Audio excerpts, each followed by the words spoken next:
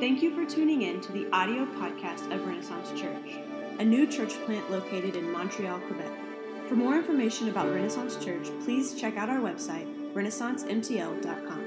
If you would like more information about joining the launch team of Renaissance, or if you would like information on how you can partner with us to see the gospel advance in Montreal, please send us an email at renaissance.mtl@gmail.com.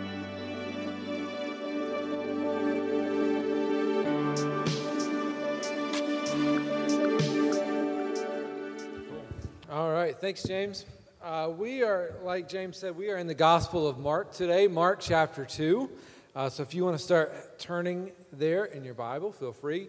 If you don't have a Bible, we have extras provided by the church in English and in French. So feel free to grab one of those. Where are those? They're around here somewhere. Anyway, we also have these small Gospels of Mark. We are, as a church, reading the Gospel of Mark together right now. And so one of the things we want to do is get the Word of God in everyone's hands. And so these small Gospels of Mark have like pages for writing and keeping notes. And so if you haven't grabbed one of these yet, feel free to grab one. And if you're willing to, you can give $5. Just kind of help offset the cost for those. If you don't have $5, that's okay. We still want you to have it, so take it. They are on the back table. If you want to grab one, if you need one, feel free to take that now. You can do that as we begin exploring the Gospel of Mark. And we are in week 2 of our sermon series called Follow Jesus. And so I love the title of our series because, like, if you really read the Gospel of Mark, it stands out kind of different than all of the other Gospels. Matthew, Mark, and Luke are known as the synoptic Gospels, meaning that they cover a lot of the same content, but like Mark covers it in a very different way. Matthew is kind of like, he's trying to get at your soul, you know what I'm saying? And like Luke, as he writes, he's trying to like get to your mind. And John, as John writes his gospel, he's trying to get to your heart. But as Mark is writing, he's like trying to get to your feet. He's trying to say, like, this is the bare bones of what you need to know. Now go follow Jesus. And so, like, our series called Follow Jesus is, like, basically what Mark is trying to get across. Mark is an action-packed gospel. He's trying to get us off of the bench and into the game. He wants to see people go from being passive about who Jesus is to active in their lives. And he's calling people to come and to follow Jesus in their lives, to have their lives imitate Jesus. This is what we call discipleship. When we begin to let Jesus reign supreme in every aspect of our lives. Last week, James started by going through Mark chapter 1. And if you remember, he really had 2 key points as he went through Mark chapter 1. He talked about the identity of who Jesus is, that Jesus is both fully God and fully man. That this is who Mark is trying to portray Jesus as. That Jesus is not just a really good dude, but like he's God in the flesh. He's this guy who's God from the beginning, but he's also 100% man as well. That's his identity. But along with that, there's the message of Jesus. This is what he talked about last week. And Jesus steps onto the scene and he says, the kingdom of heaven is at hand. Now repent and believe the good news. The good news that Jesus, God in the flesh, has come to take away sin. So as we step into Mark chapter 2, we're kind of continuing this idea. So last week, James talked about the identity of Jesus, the message of Jesus. And in Mark chapter 2, we are really talking about the authority of Jesus. That if we are following Jesus with our lives, we will ultimately submit to his authority. We understand that when we begin following Jesus, the whole purpose of following Jesus is to bring about change in our lives. That's the goal, is to bring about life change. Each and every one of us have parts and areas in our life that are broken. And we need Jesus to change us into the image of himself, because Jesus was not broken. Being God, he was complete and he was whole. And so as we follow him, he brings about change in our lives. And we'll see today in our text that the only people that are left unchanged are the people who refuse to repent and believe in who Jesus is and submit to his authority.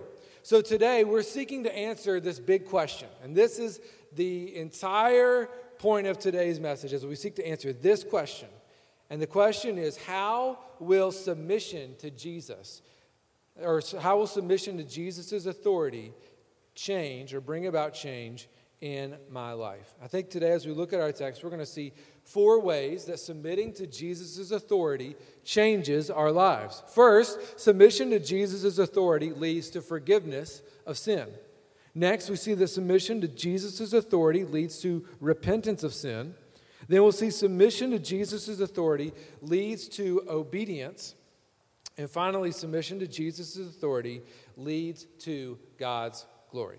So let's read our text together here in Mark chapter 2. We're going to begin at verse number 1. Let's read together. Mark 2, verse 1, it says, "And when he, being Jesus, returned to Capernaum after some days, it was reported that he was at home. And many were gathered together, so that there was no more room, not even at the door. And he was preaching the word to them. And they came, bringing to him a paralytic carried by 4 men. And when they could not get near him because of the crowd, they removed the roof above him. And when they had made an opening, they let down the bed on which the paralytic lay. And when Jesus saw their faith, he said to the paralytic, 'Son, your sins are forgiven.' Now, some of the scribes were sitting there, questioning in their hearts, 'Why does this man speak like that? He is blaspheming. Who can forgive sins but God alone?'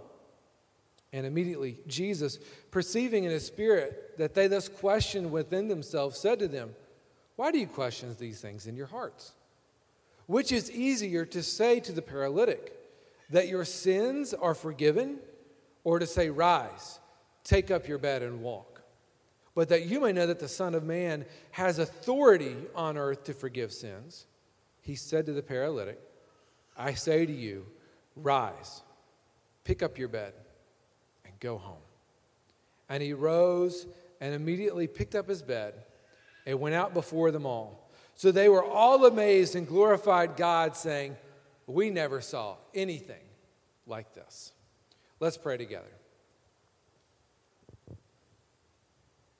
Father, we thank you for the day you've given us. God, we thank you for the opportunity and the privilege we have to hold the Word of God in our hands, to hold the Bible. God, as we think about generations and centuries of believers and people who didn't have this privilege. And yet, God, we have the opportunity to open the Bible and read it each and every day. Father, we as Christians believe that this is how you speak to us today, through your word. The God, that the Bible does not contain the word of God, but the Bible is 100% your words and how you reveal yourself to man. And so, Father, we ask that for the next few moments as we look at your word, that God, we will quiet our hearts and our minds, and we will allow your word to speak to us. Holy Spirit, we ask that you will do your work of conviction, of comfort in our lives. Father, we ask that if someone is here today that has never and has not yet put their faith in Jesus, that God, as they hear the good news today, that God, you might challenge them to believe the good news of who Jesus is and how he might bring about change in their life. Father, we ask this all for your glory. Amen. So as we are in Mark chapter 2, we're going to see kind of this word come up over and over again in our message today. And the idea is authority.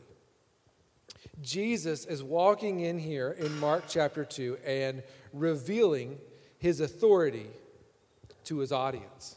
In Mark chapter 1, he's revealing his identity, his message. And now he's saying that if I am God, which I claim to be, there is authority that I have over sickness, over sin, over suffering. And he is trying to reveal that to the crowd today.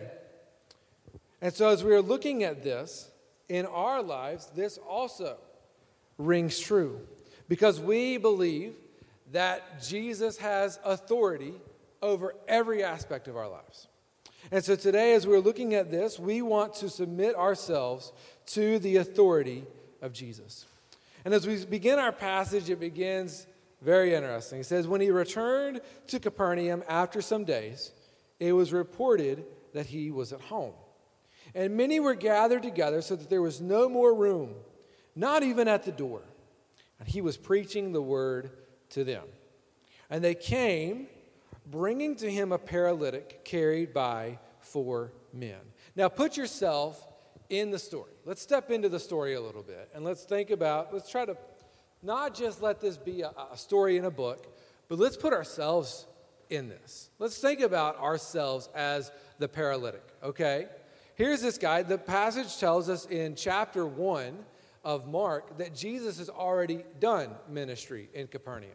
If we were just to look over across the page, verses 21 to 28, we see his ministry in Capernaum. And it says that they were astonished at his teaching, for he taught them as one who had authority and not as the scribes. Verse 22 of chapter 1. And it says, immediately there was in the synagogue a man with an unclean spirit, and Jesus cast the demon out of the man. And then later on that evening, verse 32, at sundown, they brought to him all who were sick or oppressed by demons, and the whole city was gathered together, and he healed many who were sick with various diseases and cast out many demons, and he would not permit the demons to speak. Jesus has done a mighty work here in Capernaum already in his ministry. But someone hadn't been healed the first time Jesus came in town. And it was this guy that's the paralytic. Can you imagine being that guy? I don't know. I'm going to elaborate a little bit. But can you imagine being that guy that hey, that guy was sick last week. Hey, bro, I thought you were dying. And he's like, yeah, I was. And then Jesus healed me. And he's like, oh, I wish I would have known about that. Or isn't that Psycho Sam? Isn't that Psycho Sam in the back?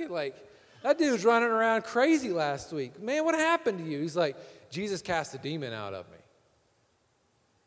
Oh, wow. That's amazing. But he didn't. What happened? Why didn't he heal me? And so now, a few days later, Jesus is back in town. And I don't know, his 4 buddies, I don't know how it went down, but somehow it's found out, hey, Jesus is back in town. They probably called him up on the phone. And they're like, dude, did you hear the news? What? Jesus is back. He's like, seriously? Yeah. He's like, come pick me up, Come pick me up. I'll be there in 5 minutes, Let's go. And so his 4 buddies, we don't know who they are. The Bible doesn't tell us their names. But today, we'll call them Larry, Curly, Mo, and Shemp. And the Lost Stooge, if you know what I'm talking about. They come by, and they pick him up, and they take him to Jesus. And they're on their way, and they're hurrying, trying to get to Jesus. And then they hit traffic, which if you've lived in Montreal long enough, we all know what that's like. Because it's all of a sudden 3 lanes to 1 lane in a matter of, 5 feet. And so, they get there, and they're like, hey, what's going on? We're just trying to get to Jesus. And they're like, dude, take a number. We all are, And Jesus is in the house. And he's, teaching, and he's preaching to these people. Now, we don't know whose house it is. It just says a house. A lot of people tend to think that this is Simon Peter's home that Jesus is teaching in. And so he's in there teaching. It's filled. People are out the door trying to hear Jesus. And here's the paralytic and his buddies, and they're just stuck. But where there's a will, there's a way. And so here he is, and he's trying to figure out, they're all trying to scratch their heads, and then they're like, wait a second. What go through the roof, which brings about a whole other argument. Is it roof or roof? And the other guys are like, you mean a roof? And my wife and I had this argument the first 4 years of our marriage. Is it roof or roof? Root or root? And she convinced me it's roof. Anyway, so we get to the roof, and they begin tearing out the roof. And so, can you imagine, here's Jesus speaking, and all of a sudden, some dust starts falling, and all of a sudden, this bright light comes down on Jesus, and everyone's like, what's happening? And then this, being drops from the sky, and everyone's like, what? And this guy's, on a bed. And, what do? Do you put your arms like this? Are you dead? Or, to the side? And he's just he drops down because he wants to be healed by Jesus. And he drops down. And Jesus looks at the guy. Who talks first? Do I talk first? Does Jesus talk first? What happens, And he gets there, and Jesus says these words. Son, your sins are forgiven. And he's like, thanks, that's cool, but it's not why I came here. You know what I'm saying? I can't walk, So the wording in the Greek, the idea of a paralytic means that, he probably suffered some sort of a stroke. It means that he, half of his body couldn't work. And so the guy stuck to his bed because half his body doesn't operate, And so, he comes down, and Jesus says, son, your sins are forgiven. And it's why would Jesus say that? Why wouldn't he just be let's get the healing done, and then we'll talk about forgiveness of sins, right? Matthew Henry, in his commentary, he said these words, and I think it's so cool. This is what a theologian. All right, I retire now. A theologian says, this is not my words. He says, the word of Christ was to take his thoughts off from the disease, which was the effect of sin, and lead them to sin itself, the cause of all sickness, that he might be more concerned about that, to get that pardon. Because we understand that pardon of sin strikes at the root, however you want to call it, of all diseases, and either cures them or alters their property. That's what Matthew Henry said. So as Jesus is saying, son, your sins are forgiven, what he's saying is, you can't walk. That is the effect of living in a broken world. But the cause itself is sin. We as Christians believe that God made everything and God made everything good. But then we rebelled. Our parents, our forefathers rebelled from God. And all of us continue to rebel from God. We call that rebellion sin. And when we rebel from God's design for our life, God says, this is my plan, and we say, I'm going to do this. When we do that, it leads us to a point of brokenness. And brokenness reveals itself in different ways. It's addiction, it's sickness, it's disease. Whatever it is, it's brokenness. And we try to fix the brokenness on our own because something's not right and we know it. But ultimately, we as Christians believe that only Jesus can fix our brokenness. Because only Jesus was complete. And Jesus stepped into this earth as God in the flesh. He lived a perfect life. He was a perfect person. He lived a sinless life, but he died a death that you and I deserve because of our sin and rebellion from God. He died a sinner's death on a cross. But being God in the flesh, he overcame death and the grave itself. 3 days later, he rose from the grave, proving that he was God and that everything that he promised would come true. And so this day, as he looks at this man, he says, son, your sins are forgiven. He's not just talking about your sickness. He's talking about the cause of sickness to begin with, which is sin. We see here that submission to Jesus' authority leads to forgiveness of sin. Jesus, if he is God, then only he has the ability to pronounce us righteous or clean of sin. But then we see that submission to Jesus' authority leads to repentance of sin. So while this guy is over here getting healed, everyone in the crowd is standing here watching this. There's a group of people sitting on the front row scratching their beards like, nah, I'm not into this. And we see them here. They're the scribes. They're the religious leaders of Jesus' day. And our text tells us in Mark chapter 2, verse number 6, it says, now, some of the scribes were sitting there, questioning in their hearts, why does this man speak like that? He's blaspheming. Who can forgive sins but God alone? And immediately Jesus, perceiving in his spirit that they thus questioned within themselves, said to them, why do you question these things in your hearts? Which is easier for me to say to the paralytic that your sins are forgiven, or to say, rise, take up your bed, and walk? While everyone else is sitting there listening to Jesus and submitting to his authority, these guys are immediately saying, no, I don't, no. Well, who is he to say that? The problem in the text is not that they would say, in verse 7, who can forgive sins but God alone? They're right in that statement. The problem is they are so far from believing that Jesus is God that they just automatically won't even accept even the slightest hint that he is deity. And they refuse to be changed. They refuse to submit to the authority of Jesus. When I was in high school, I played high school basketball. And my 10th grade season, I was playing on the varsity team. And I was well known for riding the Iron Pony. And if you know what I mean, I'm talking about I sat the bench all year, you know? Don't clap. I'm not proud of it, you know? I sat the bench. But man, like I got so frustrated because if you talk to my teammates, they'd be like, dude, Ben, you're working harder than anybody else in practice. You know, you're shooting, you're pretty accurate when it comes to shooting. You hustle, you get rebounds. And I'm like, I know, why aren't I playing more? I want more playing time. I'd go to my coach, be like, hey, I want to play more. I want to play more, you know.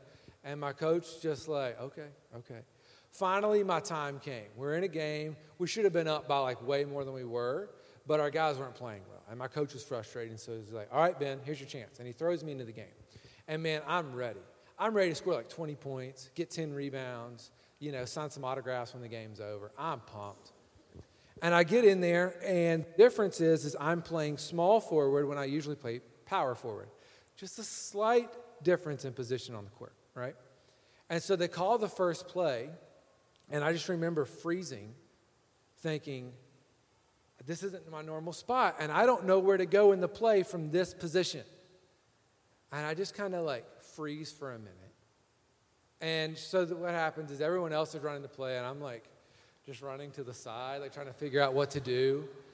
And, of course, because I'm not in position, the play goes awry, and we lose the ball, and we go down the court. And then we come back down, and they call another play.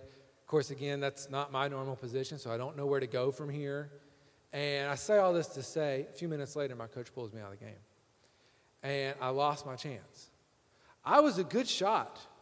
I could get rebounds, you know. I wanted to be really good. But I could not submit to the coach's game plan and the coach's vision for our team. See, the coach had a very play-driven philosophy. So we won games because we ran plays, and those plays created opportunities for shots. And when one person's out of position and not doing their thing or doing their own thing, everything else falls apart. In our text today, what we see is like, Team God is running, okay? Team God is moving. And they have an MVP. His name is Jesus, okay? And Jesus is playing the game, and a lot of people are playing, and then there's like the guys that refuse to submit to what God has planned and how God wants to operate and honor the MVP. They want to be the MVP. They're good shots, like 50% from the three-point line. That's not bad, but Jesus is the MVP, and he shoots 100%, And these guys are just trying to do their own thing. And when you try to do that, when you refuse to submit yourself to the authority of the coach, of God, he says, I can't use you. Because you're not willing to do what I'm calling you to do. You're unwilling to repent, to change, and conform to what I had planned for you. You understand in our text, as we look at our story here in Mark chapter 2, that by the end of this day, by the end of this whole experience, there is only one group of people in this passage that are left unchanged. The paralytic walks home. His buddies are going nuts. The crowd is glorifying God. And the only people who are left unchanged by the experience are the scribes and the Pharisees, because they refuse to submit themselves to the authority of Jesus and what he wants to do in their lives. They're unwilling to repent. When we talk about repentance, it sounds like a scary word, but really it just means a change of heart. You understand that there was a point where the scribes and Pharisees, they were Team God. If you were to back up 400 years ago, the scribes and the Pharisees were the ones that were trying to defend God's name and God's honor. And now they are so stuck in their tradition that God himself steps into time and life, and they refuse to listen and submit to him. And they miss it. They're unwilling to change for God's sake. Submission to Jesus' authority, though, means that it leads to forgiveness of sin. It leads to repentance of sin. Now, these are two different words, but they're also two ideas of the same coin. If you truly believe in who Jesus claims to be, you will conform to who Jesus calls you to be. Your life will change. It will be different. Submission to Jesus' authority, we see, also leads us to obedience. Look at chapter 2, verse 11. Well, verse 10, let me back up. So he's speaking to the scribes, and he says, "But that you may know that the Son of Man," so speaking of himself here, "has authority on earth to forgive sins," he says to the paralytic, "I say to you, rise, pick up your bed, and go home." Can you imagine again, here he is, laying in front of Jesus, right? And Jesus says, "Rise, pick up your bed, go home." And he's like, no, don't mind me, just keep teaching. Don't mind me. I don't want to interrupt what you were talking about, Jesus. Keep going. I'll just chill out here. I got the best seat in the house now, No, that makes no sense. Jesus said, get up and go home. When Jesus says something, you do it. You obey. We will not be defined by our proximity to Jesus, how close we are to him. We will be defined by our obedience to him. Proximity to Jesus, we can be close to Jesus, but not be obedient. Jesus had a disciple who walked with him for 3 years. He was close to Jesus, but he didn't believe in who he was, and he refused to submit to his authority. His name was Judas. So, submission to Jesus leads to obedience. Luke chapter 6, verse 46, Jesus is teaching, and he says, "Why do you call me Lord and not do the things that I tell you to do?" John chapter 14, verse 15, he says, "If you love me, keep my commands." 1 John 2:4, it says, "Whoever says I know him, but does not keep his commandments is a liar, and the truth is not in him." If we are truly submitting to the authority of Jesus in our life, it will lead to us obeying his commands. If we believe in the power of Jesus, then we obey the word of Jesus. And finally, we see that submission to Jesus' authority leads to God's glory. Look at verse 12. "And he arose This is the paralytic. And he immediately picked up his bed and went out before them all, so that they were all amazed, and they glorified God, saying, "We never saw anything like this." Submission to Jesus' authority leads to God's glory. This is the goal. This is the goal of life, to glorify him forever. Jesus' life is wrapped in pointing people to the Father and working and drawing and pointing other people to him and glorifying his name. This is the scorecard of life. It's glorifying God. And if we make that the scorecard of our lives, then we win. What's our role look like then in glorifying God? I guess the question is, who are you in the audience? Maybe today you're coming in here and you're the paralytic. You're the one who's hurting. You're sick. Whatever. You need help. And this is my challenge to you, if that is you today. That Jesus did not call us into a life of isolation, but he calls us into a life of community. And just like the paralytic didn't get to Jesus by himself, neither do any of us in this room. But we needed to surround ourselves with a community of people who are also pursuing Jesus and can point us to him. And if that's you today, and you're hurting, I don't know what's going on in your life, but I'll say this. You need to surround yourself with a community of people who are following Jesus. We as a church, we practice community by our community groups. We meet every other week where we meet together, we read the Word of God, we pray together, we talk about what's going on in each other's lives, and we want to point each other to Jesus. Not one time, but on a regular basis. Apart from that, on alternate weeks, we meet in smaller groups of 2 or 3, where we talk about even more so what's going on in our life. Stuff we can't share in a bigger group, we share in smaller groups. And we pray together, and we point each other to the gospel and how Jesus makes us all whole. And if that's you today, my challenge and my call to you is for you to surround yourself by a community of other Christ followers. Maybe you're not the paralytic today, but you're his friends. My challenge to you then is to serve God by finding those who are searching for hope and helping them and bringing them to the person of Jesus. Maybe it's a family member, a friend, a neighbor, a coworker, someone in our community, our city, or the world. We need to be active and be involved and be engaged by being on mission, knowing that this is a broken world that we live in. And people in brokenness are looking for help and for hope. And we need to be bringing them to Jesus, knowing this, that I can't fix that person, okay?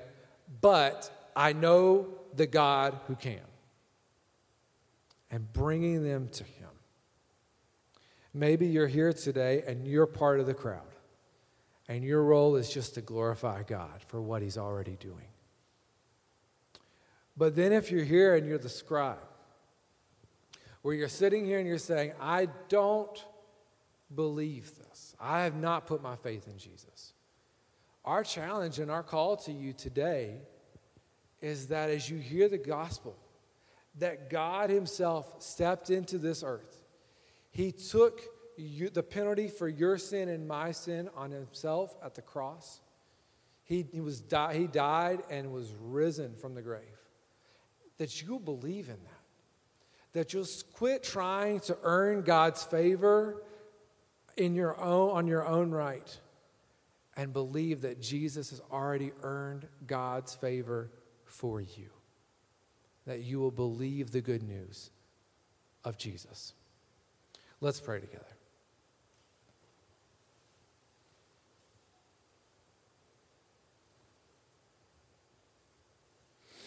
Father,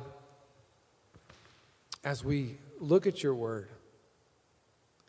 as we see the life of Jesus in the Gospel of Mark,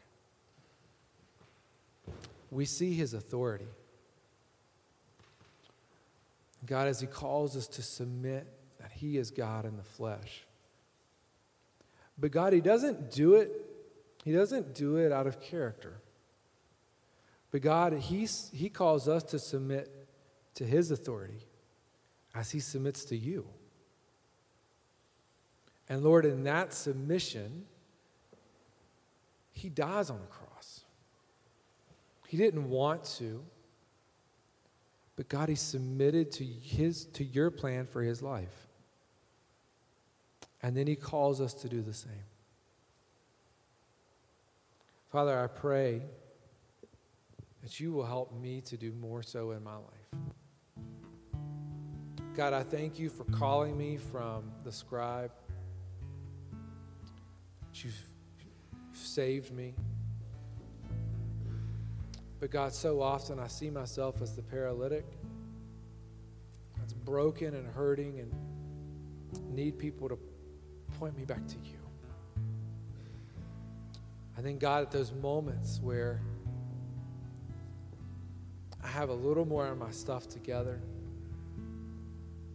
that God, you bring broken people in my life to help point them to you as well. God, I pray that we as a church will exist to glorify your name by bringing paralytics to you, by pointing them to you and giving them the hope that is the good news of Jesus. And then, Father, when we find ourselves in those moments of brokenness, that we can be encouraged by what you've already done for us on the cross. And we ask this all in Jesus' name.